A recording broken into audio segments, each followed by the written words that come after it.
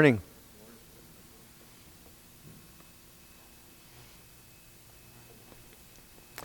As you just discovered, we will be in Acts chapter 14 this morning, verses 8 through 18. We're also going to access our message from last week briefly, because there's a very strong and interesting connection between last week's message and this week's message, so bear with me on that. We're still in the first missionary journey of Paul. He has been sent with Barnabas to go and preach the gospel. And he started out in chapter 14 in Iconium, and remember the passage from last week. Many believed, many repented, and yet there was a group of people who was creating a ruckus and rising up some persecution against them, and so they moved on and went on to where we find ourselves now in Lystra. Lystra is a different place from the previous location in Iconium. It's radically different. Whereas before, we're going to discover in Iconium, as we saw last week, that there are many who believe. In Lystra, it seems there's how many that believe? Just in the initial reading that Tom just did. In today's passage, how many people believe do you see? One. Just one. You notice that? Verse 1 again. Now verse 8. Now at Lystra there was a man sitting who could not use his feet. He was crippled from birth and had never walked. So you get the idea in verse 8, the emphatic nature of Luke's description. This guy is not just a little injured, is he? He's not just in a little bit of a bad way. He was in a really, really bad way. We don't know how old he was, but there's this man who is sitting because he cannot do anything but sit. Now, the text doesn't tell us this, but you get the idea if you read the context and if you know a little bit of ancient Near East history, that these type of people, that is, like this guy that's crippled, where he would typically sit every day would be at one of the entrance ways into the city. It's the most common place to sit. Excuse me one second. It's one of the most common places to sit, and the reason why is because that's where people would pass all the time. And the reason why it's valuable for him to sit there as a crippled person is because as a crippled person, he can't do much. And so his only hope is that people will be merciful to him and will share some of their belongings, some of their money with him so they could live another day. He was a beggar. Almost inevitably, a crippled person in that day would be a beggar. Almost inevitably, every day, they will be found around the city gates. Now, this one is especially important that he's sitting by the city gates because later on in the text, you discover that right by the city gate, verse 13, and the priest of Zeus, whose temple was at the entrance to the city, which means that the temple of Zeus was where? At the city gate, right? So it is at the city gate where this guy is seated, and he is looking for alms, donations, that he could use to live another day. Right by that city gate is the temple of Zeus. It's the central place of worship in this town. And the worship of Zeus would have been one of the most central of all of the Grecian gods to worship. And so there's the temple. It's at that location that Paul shows up with Barnabas, and he does what? He preaches. Do you see that? It says in verse 9, he listened to Paul speaking, which means Paul shows up at this town, Lystra, and where does he go? He goes to the devil's den, doesn't he? He's outside the temple of Zeus. Their central worship system, Paul, Mr. Shy, Mr. I don't want to create waves, Mr. I don't want to cause any problems. You recognize the sarcasm, right? He shows up right at the city gate, right outside the temple of Zeus. Yes. And he does what? He begins to preach the gospel of Jesus Christ. Now, it just says here in the text, he was speaking. I suspect he was not talking about politics. I suspect he was not talking about current events. I suspect he was not talking about investment strategies. I don't think he was there talking about what his plans were for his next vacation.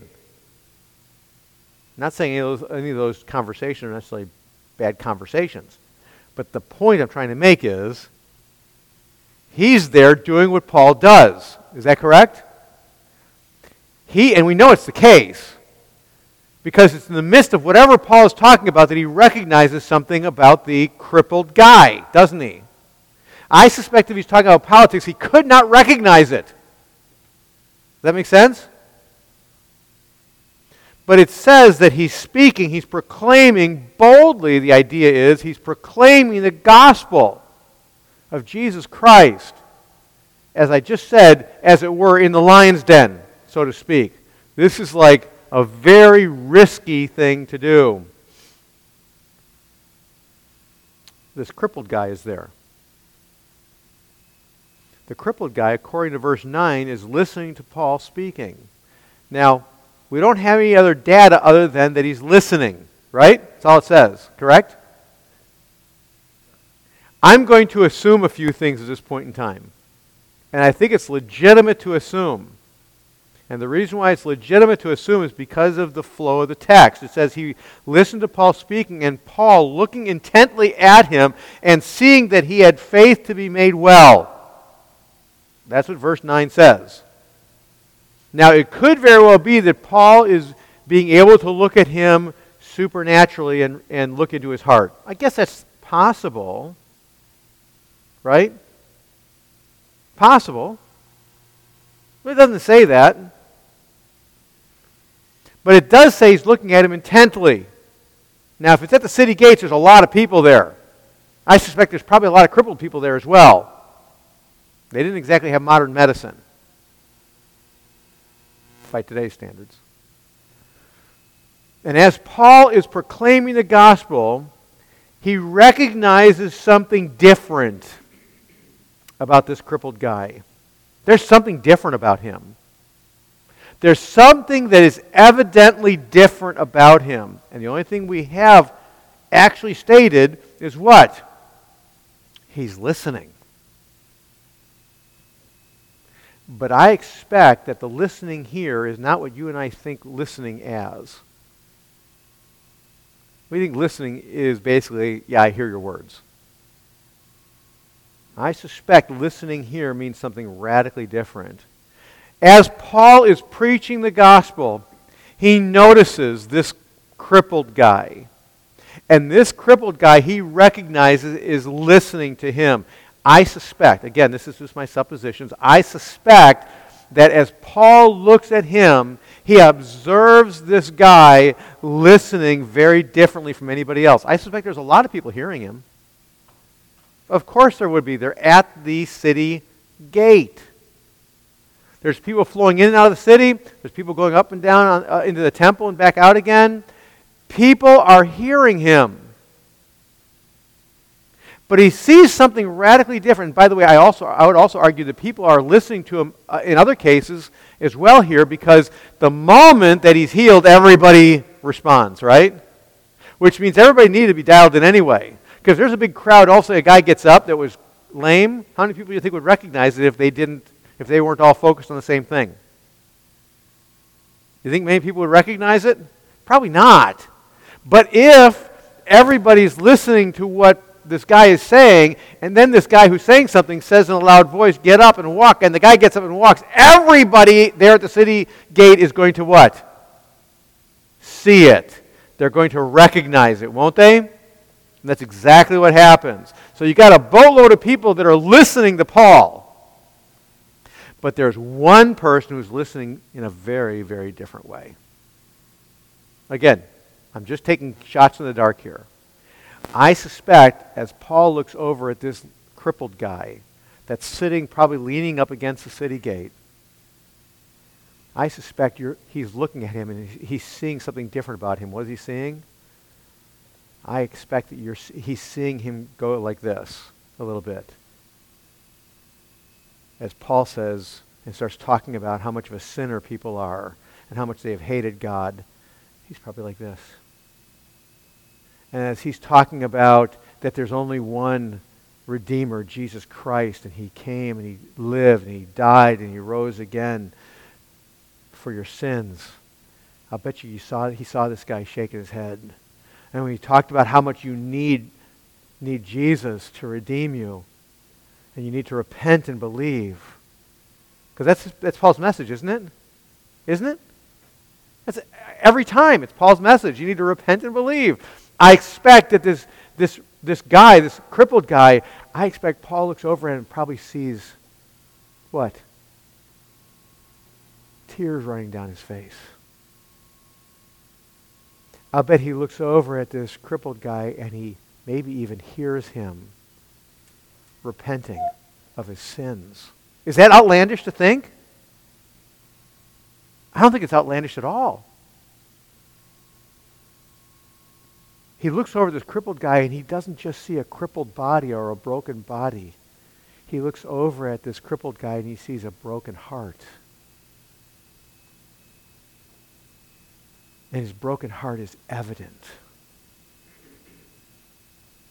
It's absolutely evident. This man is broken and grieving not over his crippledness. He's grieving over his sinfulness. Thank you for your confession this morning, because that ties directly in. He's broken over his sinfulness.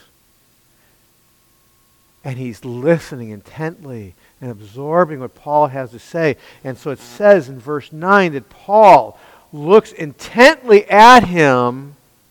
And in your text, Jim, correct me, tell me if the King James is different, but it says, and seeing that he had faith to be made well. Does yours say faith to be made well as well? Faith to be made well. To be healed. Anybody have anything different? Could I just say this to you?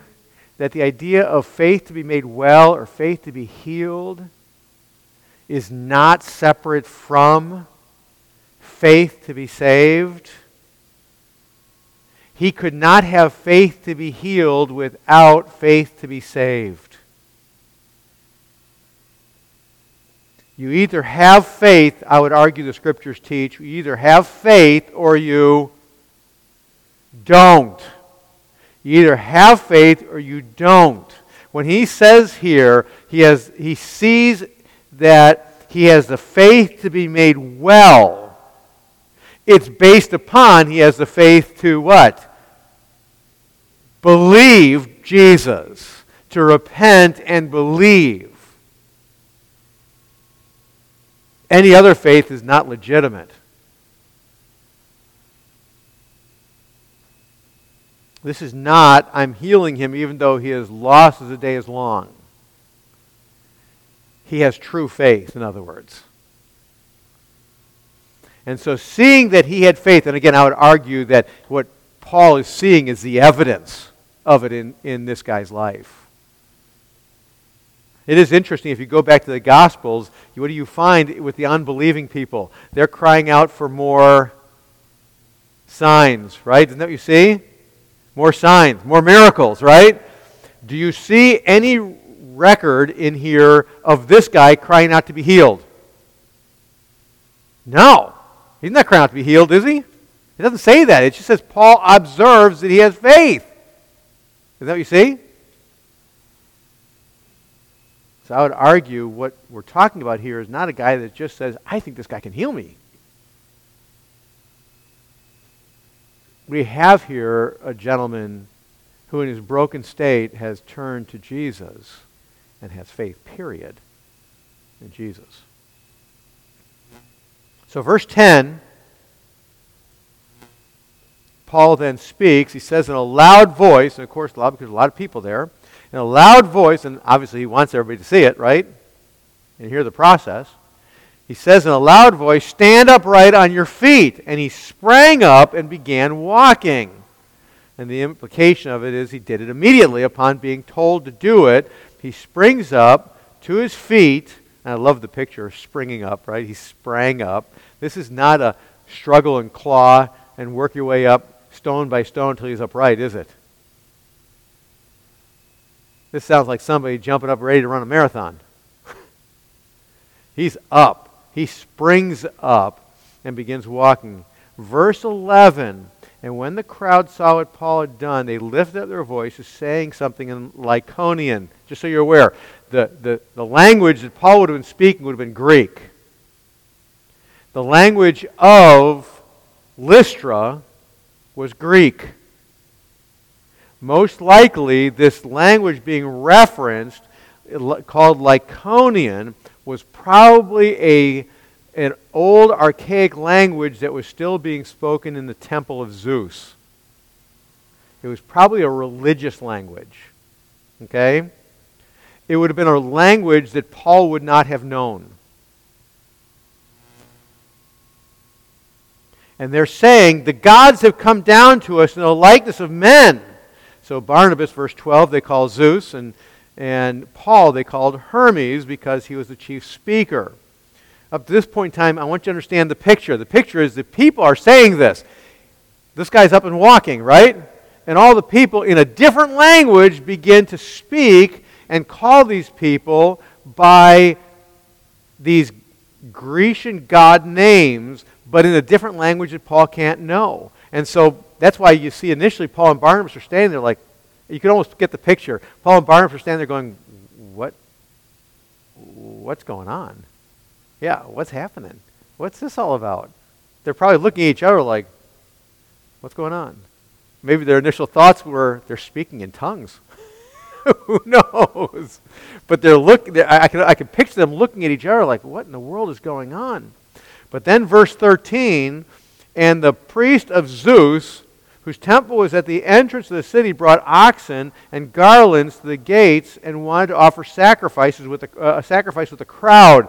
The idea is most likely the priest from the temple of Zeus was there in the crowd and saw the whole thing, was listening to Paul and saw the whole thing happening, and immediately he rushes into the temple.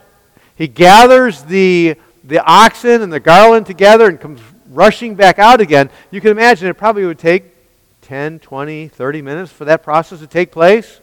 And during that whole time, Paul and Barnabas are standing there going, what's going on? And the guy who's healed is out walking around among everybody. Right? He's all thrilled about what's happened. Paul and Barnabas are confused.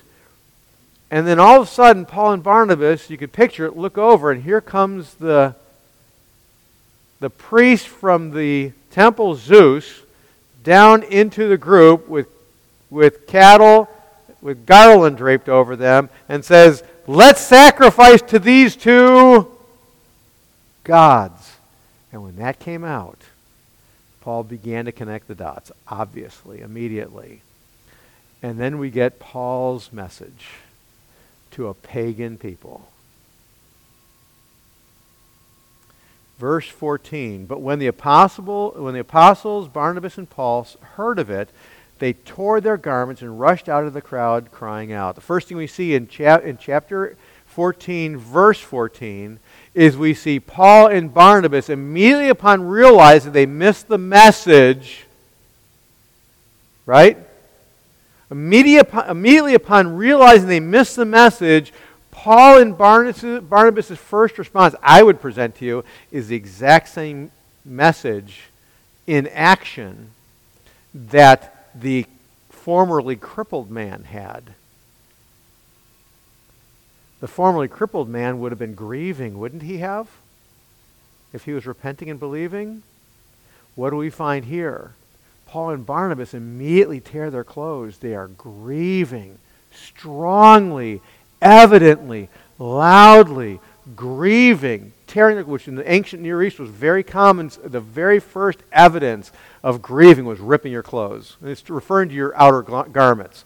Tearing your outer garments either off or almost off. And then Paul and Barnabas immediately rush out into the crowd. And in their rushing out into the crowd, they're hollering out at the top of their lungs. And you know what they're hollering? You missed the whole point! You're wrong! We talked about this before, haven't we? About the the directness and bluntness of the message, you're wrong. You missed the point. Men, why are you doing these things? There's no reason for this. And then he goes on, verse 15. We also are men of like nature with you. And by the way, that statement by Paul right there would have to fold in the gospel message that was just preached. He's not merely talking about them being mere mortals. Because he just preached the message about what? About sin, didn't he? About separation from God, about judgment, about the need to repent and believe. And so when he says, we also are men of like nature with you, he's saying, we are absolutely not worthy of being worshipped because we are evil, sinful people just like you. And then he goes on, we bring you good news. And the implication of the statement, we bring you good news, is we bring you good news that's not of us. Right? It's not of us. It's not good news. Hey, we're here, everybody. Quite to the contrary, we're sinners just like you. We bring you good news that you should turn from, and talk about blunt, direct message. We bring you good news that you should turn from these vain things to a living God. What's another word for the phrase that I just read? Repentance. That's what he just described repentance. In all of its understanding, he said, first, everything that you have embraced and are demonstrating yourself to embrace currently, which is what? Sacrificing to false gods, right? Giving yourself over to false gods. He just described them as what? Vain things. Vain things means worthless things, empty things. Elsewhere, Paul would call them things that are categorized by the term dung. Philippians chapter 3. He says, I've got good news for you. We bring you good news. We just talked about it. Let me clarify it. What you're doing is vain. You need to repent of these vain things. They do nothing for you but only serve to condemn you further. And you need to do what? To turn to a living God. In other words, what did he just say? When he said, turn from these vain things to a living God, what did he just say about all the rest of the gods? They're dead. Now, could I just ask you a quick question? Is that an offensive message? Is that an offensive message? You bet it's an offensive message, but what did he call it? Good news. He called it good news. The good news is there is a living God. Those aren't them. We're not them, and those aren't them. That's vain. That's empty. That's useless. That'll do nothing for you but condemn you. But there is a living God. By the way, can I just say this? If you wonder what a gospel presentation looked like in biblical times, hello. There's another one, isn't there? It's pretty clear. And then he goes on and talks about the living God, doesn't he? Who made the heavens and the earth and the sea and all that is in them. So whatever's in the earth, and the implication on the earth, the sea and in the sea, everything that was created, this God that I am declaring to you is the God that is what? Yeah, he's the creator, but more importantly, the implication of it is he's all powerful. And many other things too, by the way. Verse 16, in past generations, he allowed all the nations to walk in their own ways. And the reason why, of course, is because his primary focus was where in the old days, old generations? The Jews and the Jewish nation, right? His primary focus was on the Jewish nations. So in the old days, he led all the nations, all the other nations, to do what? Walk in their own ways. And the only exception to that list is, generally speaking, those who were on Israel's land, right? Those he did not let walk in their own ways, did he? No, but the other alternative was what? Death. They were all wiped out, weren't they? Outside of that, generally speaking, at one point the Assyrians get wiped out. But generally speaking, overall, what happened is he let the nations walk in their own ways. You want to worship those gods? You go right ahead and worship those gods. Knock yourself out. You're all condemned anyway. Verse 17, yet he did not leave them without witness, for he did good things by giving you rains from heaven and fruitful seasons, satisfying your hearts with food and gladness. Now, on what basis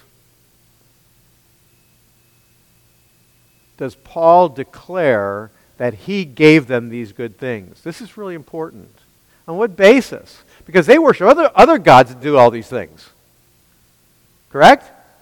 They had hundreds of gods. And all these other gods did the same. They said, these other gods, you have a god of rain, a god of sun, a god of fertility. You probably have several gods of fertility, and all sorts of other things. God of war, God of peace, all these different gods that they worship. What does Paul do? He says, no.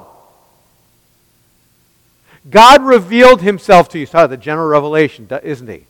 He revealed himself to you based upon what? Two things. Number one, he's living, right? In the text, he's living. And number two, what? His creation. He's the creator. If he's the creator, that means he has sole authority over everything he's created. Correct? He's living, and he's sole authority over all his creation. The only way someone's going to believe that is how? If God's Spirit is working in him. Right? Does that make sense? So we have this person, the crippled man, whose God's Spirit is doing what? He's working in him, isn't he? Then you have everybody else who are rushing around trying to sacrifice to Paul and Barnabas. Correct? Verse 18. Even though Paul and Barnabas are frantically preaching the gospel, are they not? They're frantically preaching the gospel and trying to get these people to stop sacrificing to them. Even with these words, they scarcely restrain the people from offering sacrifices to them. Or, to put it in different words, they barely stop them from sacrificing to them. You know what that means? Go all the way back to the beginning of the message this morning. It means there was only one believer in the group. If they're trying to sacrifice to them, what does it say about them? It says about what they worship, isn't it? It says who they worship. They'd already decided that these two people are Hermes and Zeus. So if I believe in Hermes and Zeus, would it be appropriate to worship to them or sacrifice to them? Of course. If I believe in Zeus and Hermes, and I believe this is Zeus and Hermes come in the flesh, it's very appropriate to sacrifice to them. That means that they're still worshiping Hermes and Zeus. That's who they're worshiping. Even though Paul and Barnabas have clearly declared there's only one living God. Have clearly declared that he is the creator of all things. Have clearly declared that he's demonstrated his goodness by causing it to rain and all the rest of those things. He's been merciful to them. Or as Tom, you said, his goodness has been on display. Right? It's an interesting text, but it gets its value in the contrast with last week's text. We're going to see this week's text connects with next week's text as well. But if you remember, in last week's text, Paul and Barnabas preached, and verse 1, a great number of both Jews and Greeks what? Believed, which means, by the way, they repented and believed. Correct? Now, there's no Jewish temple in this new city. But a great number, it says, of both Jews and Greeks believed. Verse 2, unbelieving Jews stirred up the Gentiles and poisoned their minds against the brothers. Verse 3, so they remained for a long time, speaking boldly for the Lord, who bore witness to the word of his grace, granting signs and wonders to be done by their hands. But, verse 4, the people of the city were divided. There's no division in 8 through 18, is there? If there's any division at all, it's one versus everybody else.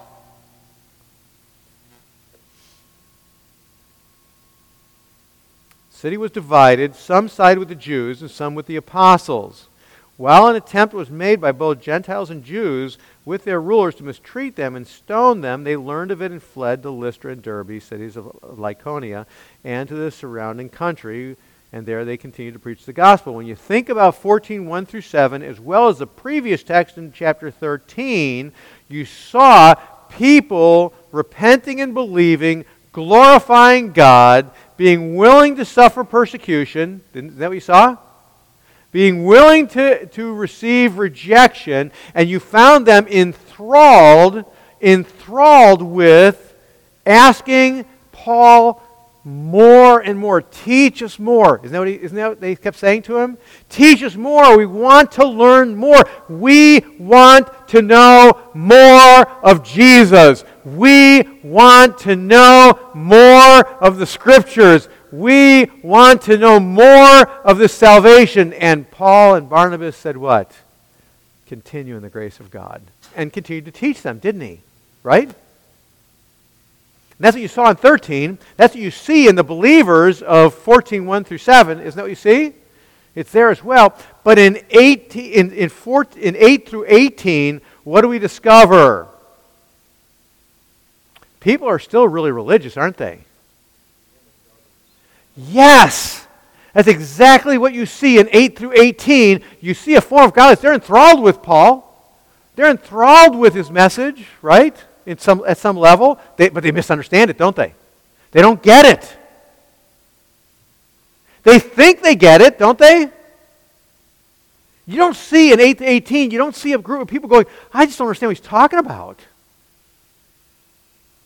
This doesn't make any sense. That's not what you see, is it? You see a group of people who are saying, yes! These two are amazing! And you find the people following these two people, don't you?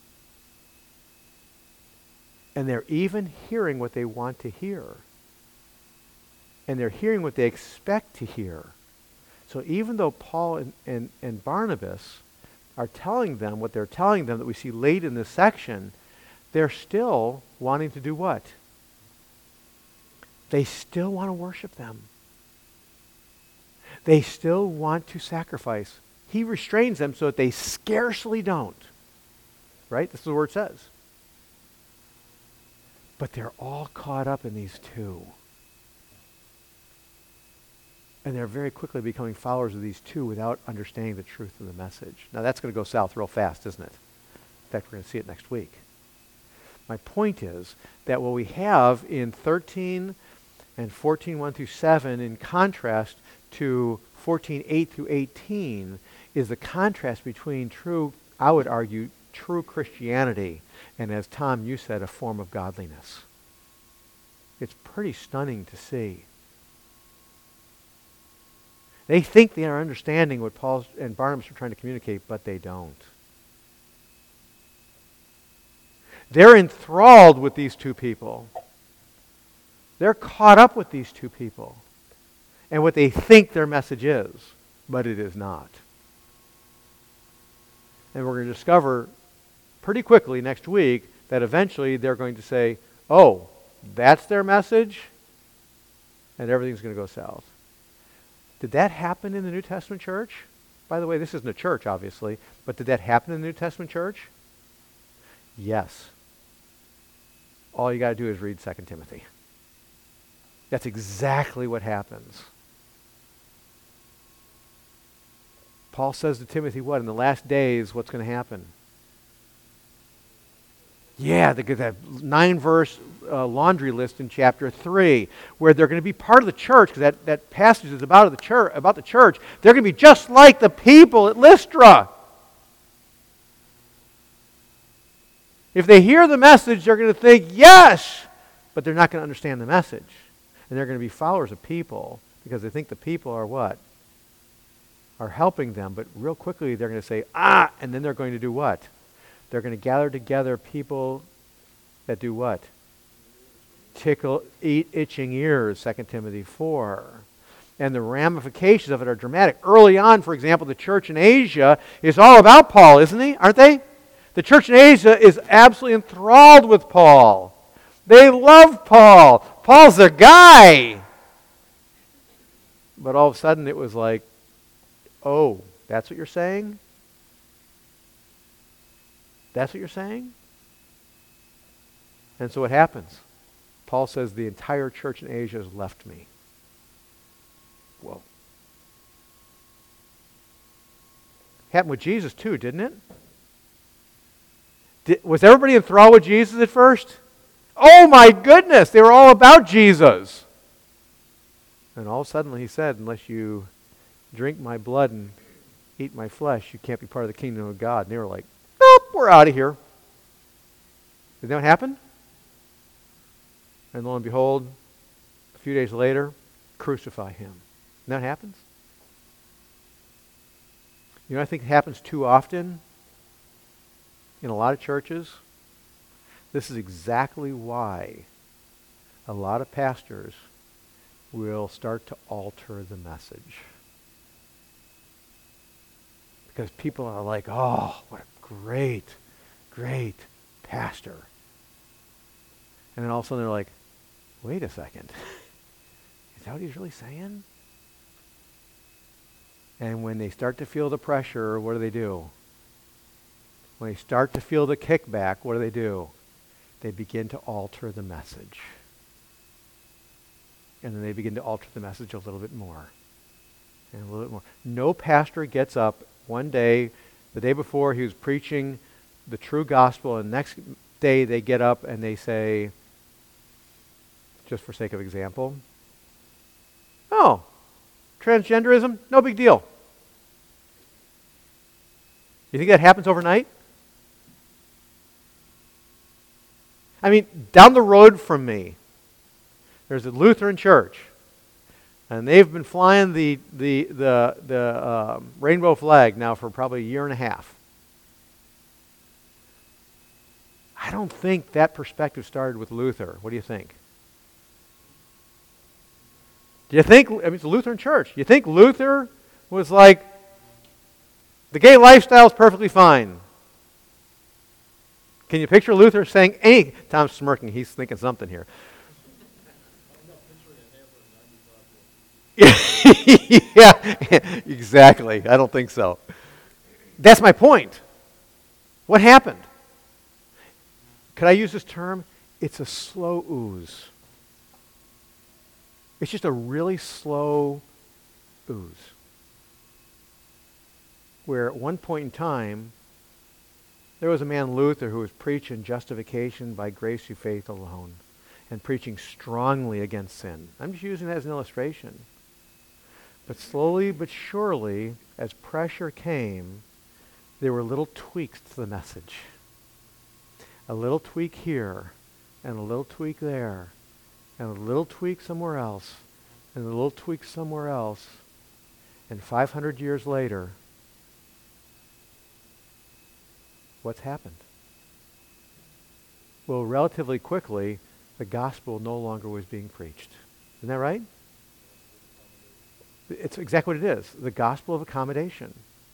What I love about the story we have here today is, and especially when we combine it with next week's, is when they didn't get it, when the pagans in the town and the temple priest doesn't get it, and only one person gets it, what does Paul do? If I may quote Luther, what Paul is saying, Paul and Barnabas are in effect saying, they're saying, here I can stand, I can do no other. They're saying, no, this is it. And last week, said the same thing, didn't they? This is the message. You don't like it? This is the message. This is the truth. You hate it and you're going to run away? Here's the message. Isn't that what Paul says last week? You're going to drive me out? Here's the message. This week, they don't get it. They wait in the midst and they say, no, let me clarify, not by changing it, but by making it as abundantly clear as possible. This is the truth. And what's going to happen next week is there's going to be an uprising. And too often in the church, we end up saying the juice isn't worth the squeeze. Could I just submit to you, if the truth has been revealed, the juice is worth the squeeze. I was talking to somebody yesterday. I was on a run yesterday with a girl from High Point. And we got into this theological discussion. And I told her, I said, here's my perspective. Here's my perspective. Simply summed up, when God screams something, I'd better scream something. When God speaks loudly about a subject, I'd best speak loudly about the same subject. When God speaks quietly about a subject, I'd better speak quietly about a subject. And when God's quiet about a subject, completely quiet, I'd best shut up. If I don't do that, if I screw that up, I will always inevitably give away the gospel. I will sell the gospel down the river every single time. And the question I must never ask myself with regard to the truth revealed in the Scriptures is this: is the juice worth the squeeze? Because it always is. It always is. And the true church, those that are truly redeemed, friends, they will be people like the crippled guy. And other crippled guys we've seen in the Scriptures who Jesus heals, right? They will be like Paul was as a result of being on the road to Damascus. They will be like Barnabas and the other apostles. The true church will not look like the church in Asia. It won't. It just won't. And the challenge to you and I is to ask ourselves, when I read these texts, 13, 14, all the way through 18, and then going on to 19 and following, who am I? Or better put, how is the gospel affecting my life? Is the result of hearing the gospel for me, is the result of hearing and receiving the gospel for me, is it a response in repentance and believing, turning from vain things to a living God? Or is it something else, turning to something else vain? Because if I could just say this, I think there's altogether too many people who claim to be believers that are merely turning to vain things. We may swap vain things, but we're turning to vain things. We're not turning to a living God. We may repent of our vain things we have at the moment, but it ends up being turning from a vain thing to some other vain thing. It doesn't end up being a vain thing that I turn from and to the living God. And the evidence that I'm turning to a living God is the evidence that I respond to what God says. In repentance, grieving, rejoicing, proclaiming,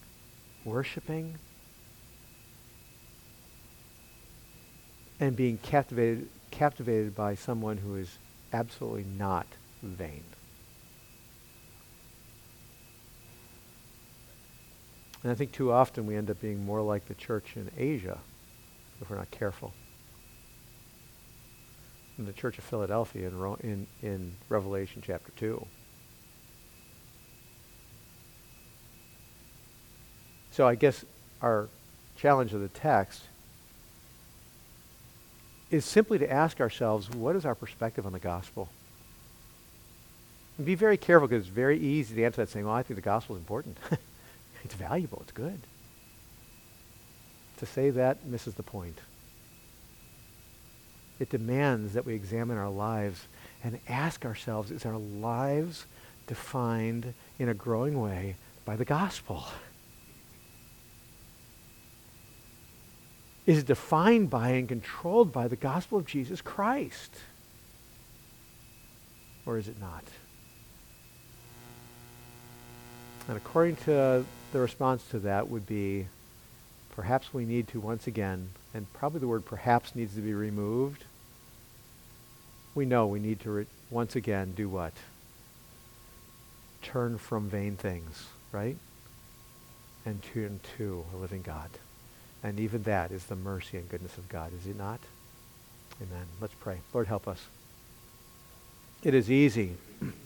It is altogether too easy to think we understand the message of your word when the evidence in our lives demonstrate that we're just like these people in Lystra, I'm sorry. We are just like them. We think we hear, but we do not hear. We think we understand, but we do not understand. We desperately need your Spirit to open our eyes to see and our ears to hear.